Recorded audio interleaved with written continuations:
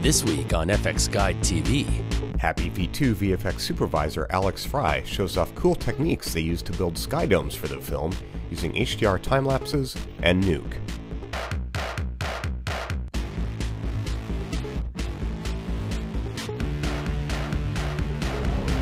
Hello and welcome to fxguidetv. I'm Angie Dale. Now, from time to time we like to bring you more hands-on episodes, and this week we join Alex Fry as he looks at Ocular and NUKE. Okay, so we had two sort of main areas that we used NUKE for. There's the more obvious comping all the shots together, taking all the passes out of lighting, but we also used it for compiling and stitching together all of our live action skies. Pretty early on in the piece we decided that doing pure CG skies was not going to really be practical. They needed to be moving, they needed to look realistic, but they were just going to be too complex to do in CG. So we decided to build a rig with 4 Canon 5D cameras on it. We have 3 cameras here with 16mm fisheye lenses, and then a 4th camera on the top with an 8mm fisheye to capture the entire scene and provide sort of a base image for us to work on top of. So we built the rig. One of our guys machined all the mechanical parts, and then we had another guy build the electronic control unit. Turns out you can't buy anything off the shelf that'll do both time-lapse and HDR off the shelf. So we set the rig up. We take 12 exposures for each frame. So we have three frames per camera, 2 stops apart, and then 4 cameras each firing about once every 4 seconds. So we end up with 12 frames, 12 exposures per frame, and generally about 200 frame takes. So we end up with about 1,200 frames that we have to bring back to the office, take off the cards, and do something with.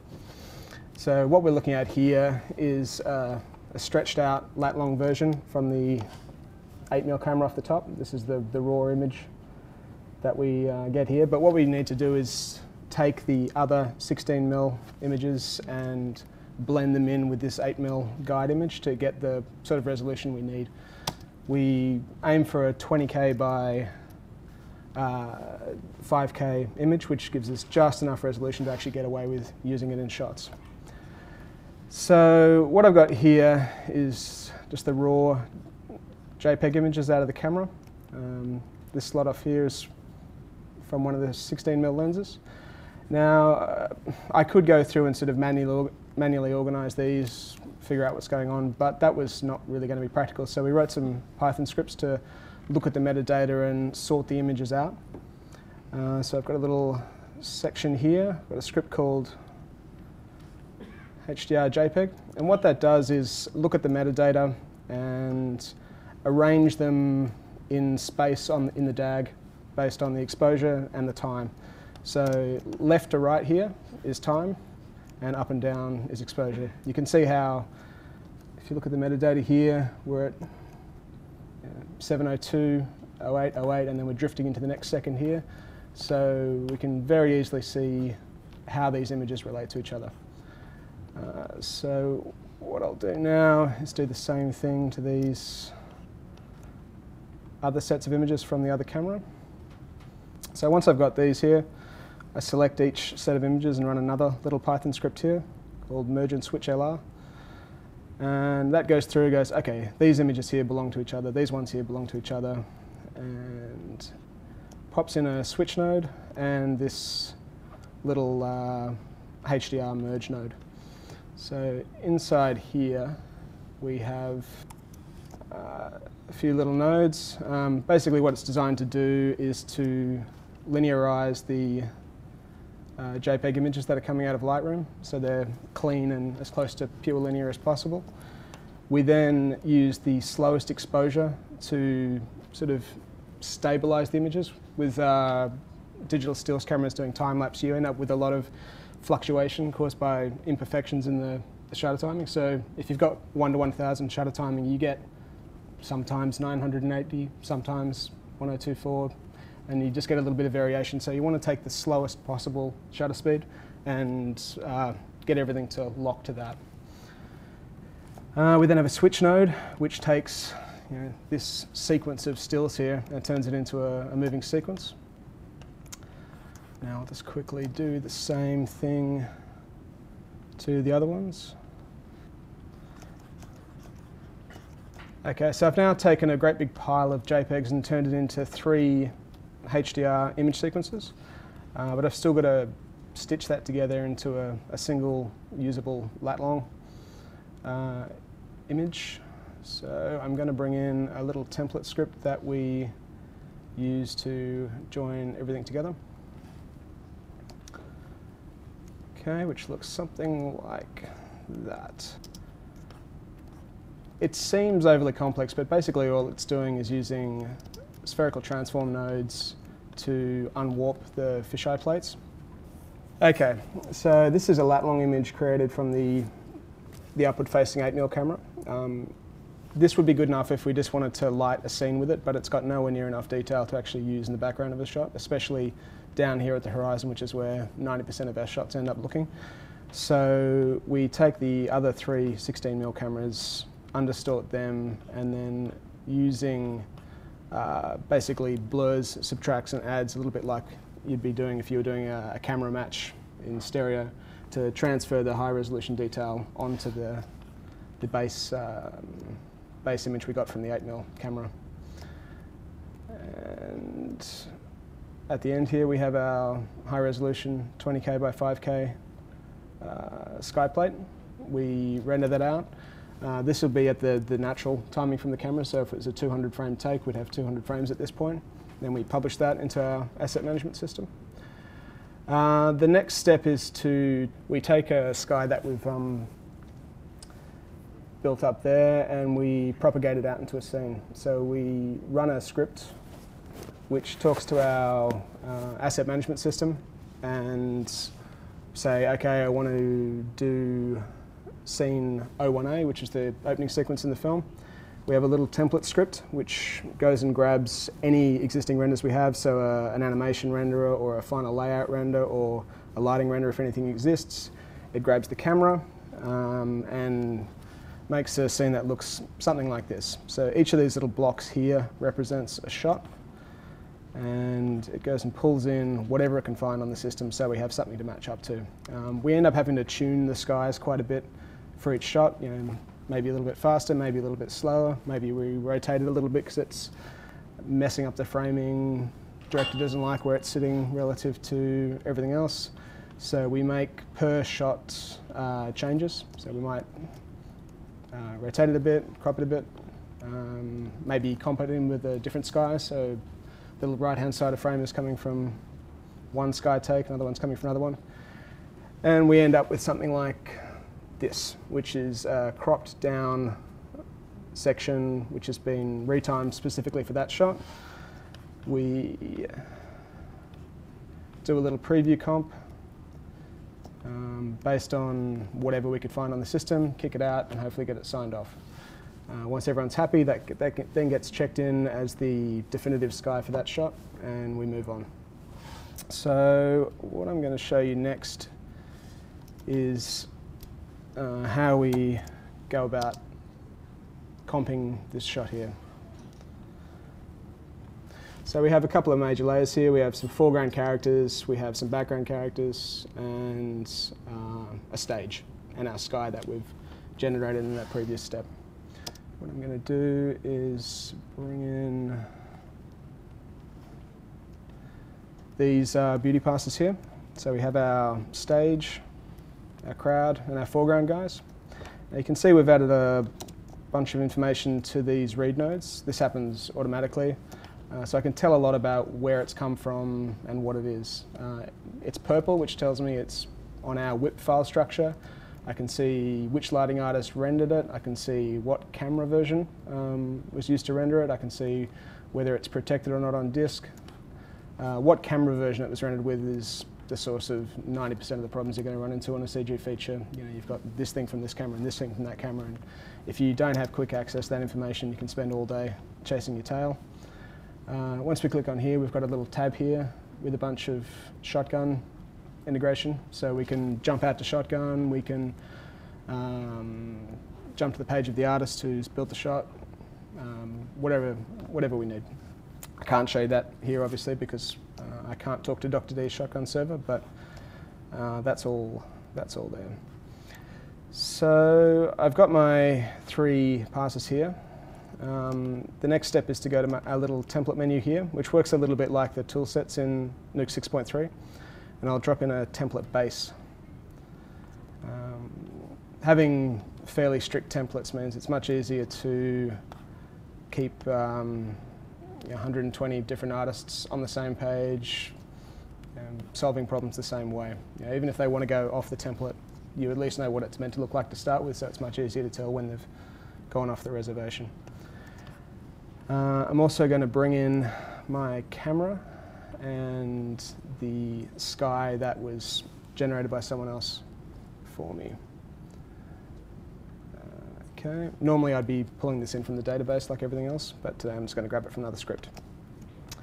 So I've got my vac camera here. This is a full stereo camera with 2 complete separate channels for both transform and rotation, and more importantly this film back offset value here, which is what gives you your stereo convergence. So cameras are all parallel, but we're converging with the film back.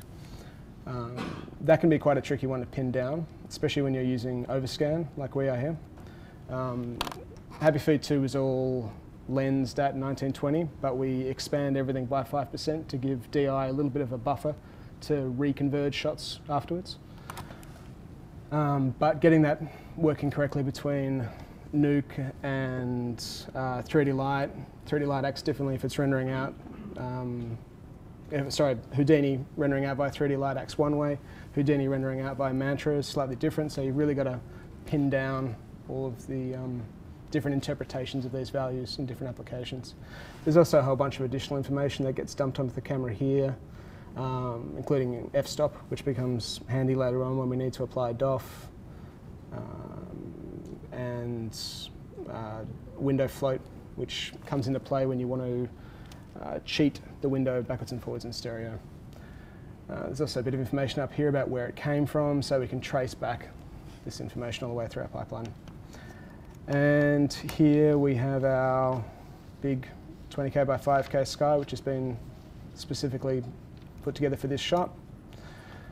Okay, so the first step is plugging our sky into here and plugging our camera into our template here. This node here is a sort of a Dr. D standard sphere. It's always 111 kilometers wide and is centered around the first frame of the shot. So some of our sets are massive, so we need to shift around where our origin in the scene is. That goes into a scanline renderer here. You can see our nice O1A120 sky with a little bit of, I think that's probably Sydenham in Sydney. We come through here, add a little bit of motion blur for the shots, add some depth to the sky just with a constant, and we have a grade mat prep node. I'll come back to that one in a little bit. The next step is taking our render layers here. Now, right now we just have the beauty passes, but if I go here and look at our directory structure, I can go up one level and I can see that I've got a whole bunch of AOVs here. Now, if I didn't have some little tools here, I might go, okay, I'll just grab those if and when I need them and pipe them in wherever I feel like it in my comp. But I've got a tool here called Insert AOV Readers. And what that does is, it's a little Python script. It looks one directory up, looks at all the directories in there, and then adds a little gizmo here, which inside the gizmo brings in the AOV, copies the alpha channel from the beauty pass over, checks a little list to say, okay, which passes here need to be unpremultiplied, which ones need to be left alone, because some of the data passes, like p-world or certain motion blur passes, you don't want to unpremultiply. Other ones that are spec, beauty, you do. And you want to make this as easy as possible, so often you have some less experienced artists who won't always make the right call all the time. You want to make the right thing the easiest option. That then gets plugged into there. Let's do the same thing with these guys.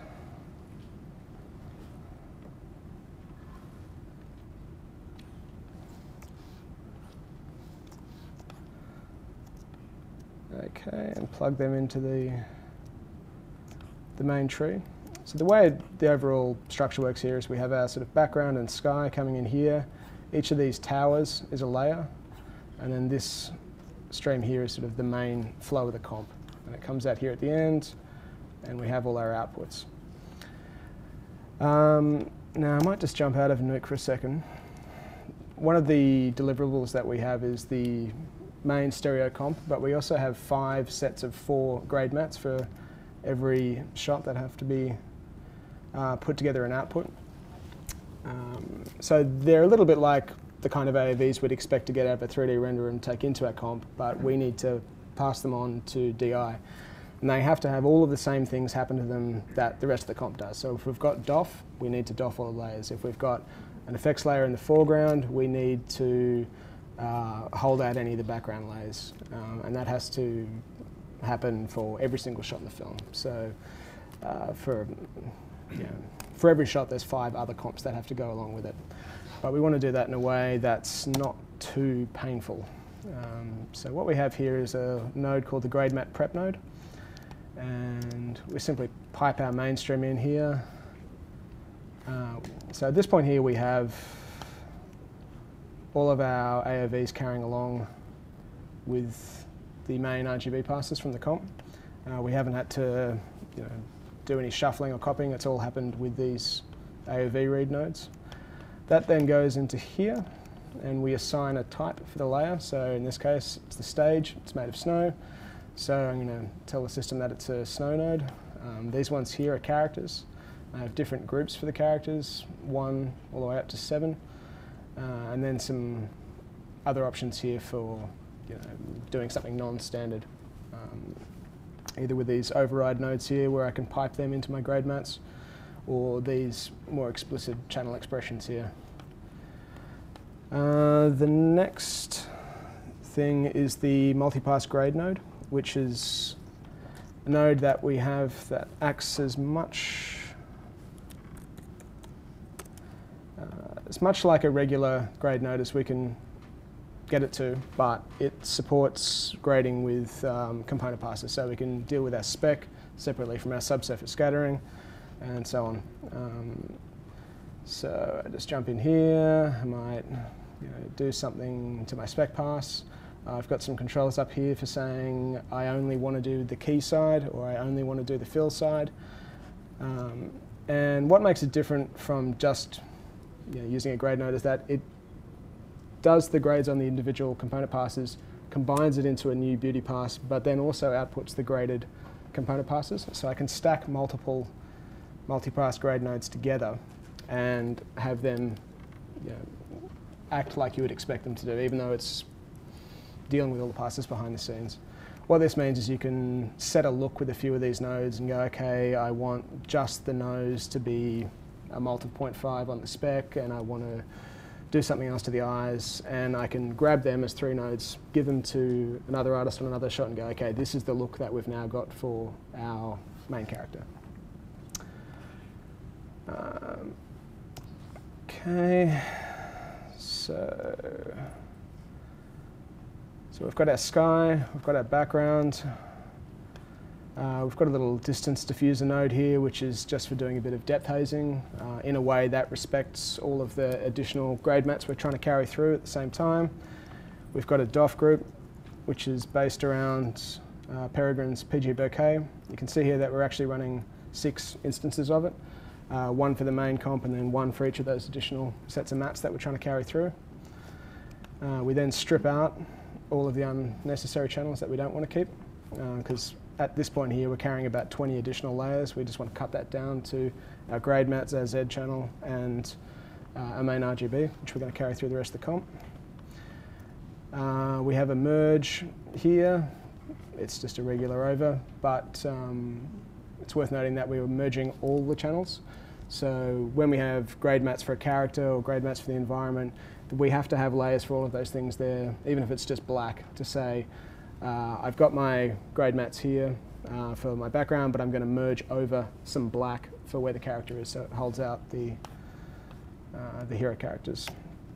So we've got some background dudes, we've got some hero character, and then we come through to the optical effects node, which is just a combination of a few different little comp tricks just to take a bit of the digital curse off the image. We have a convolution in there, which is, you can see in the background here, it's just helping to blend together the pixels. It's a little high dynamic range single point of light that we're passing everything through. We've got some holdouts to protect the main characters so that they don't get too soft. We've got some lens reflections and a little tiny bit of chromatic aberration out towards the edge. And then we come into our output section here. We've just got a little node here it just crops it down, make sure everything's the correct size. Then we have our main right out.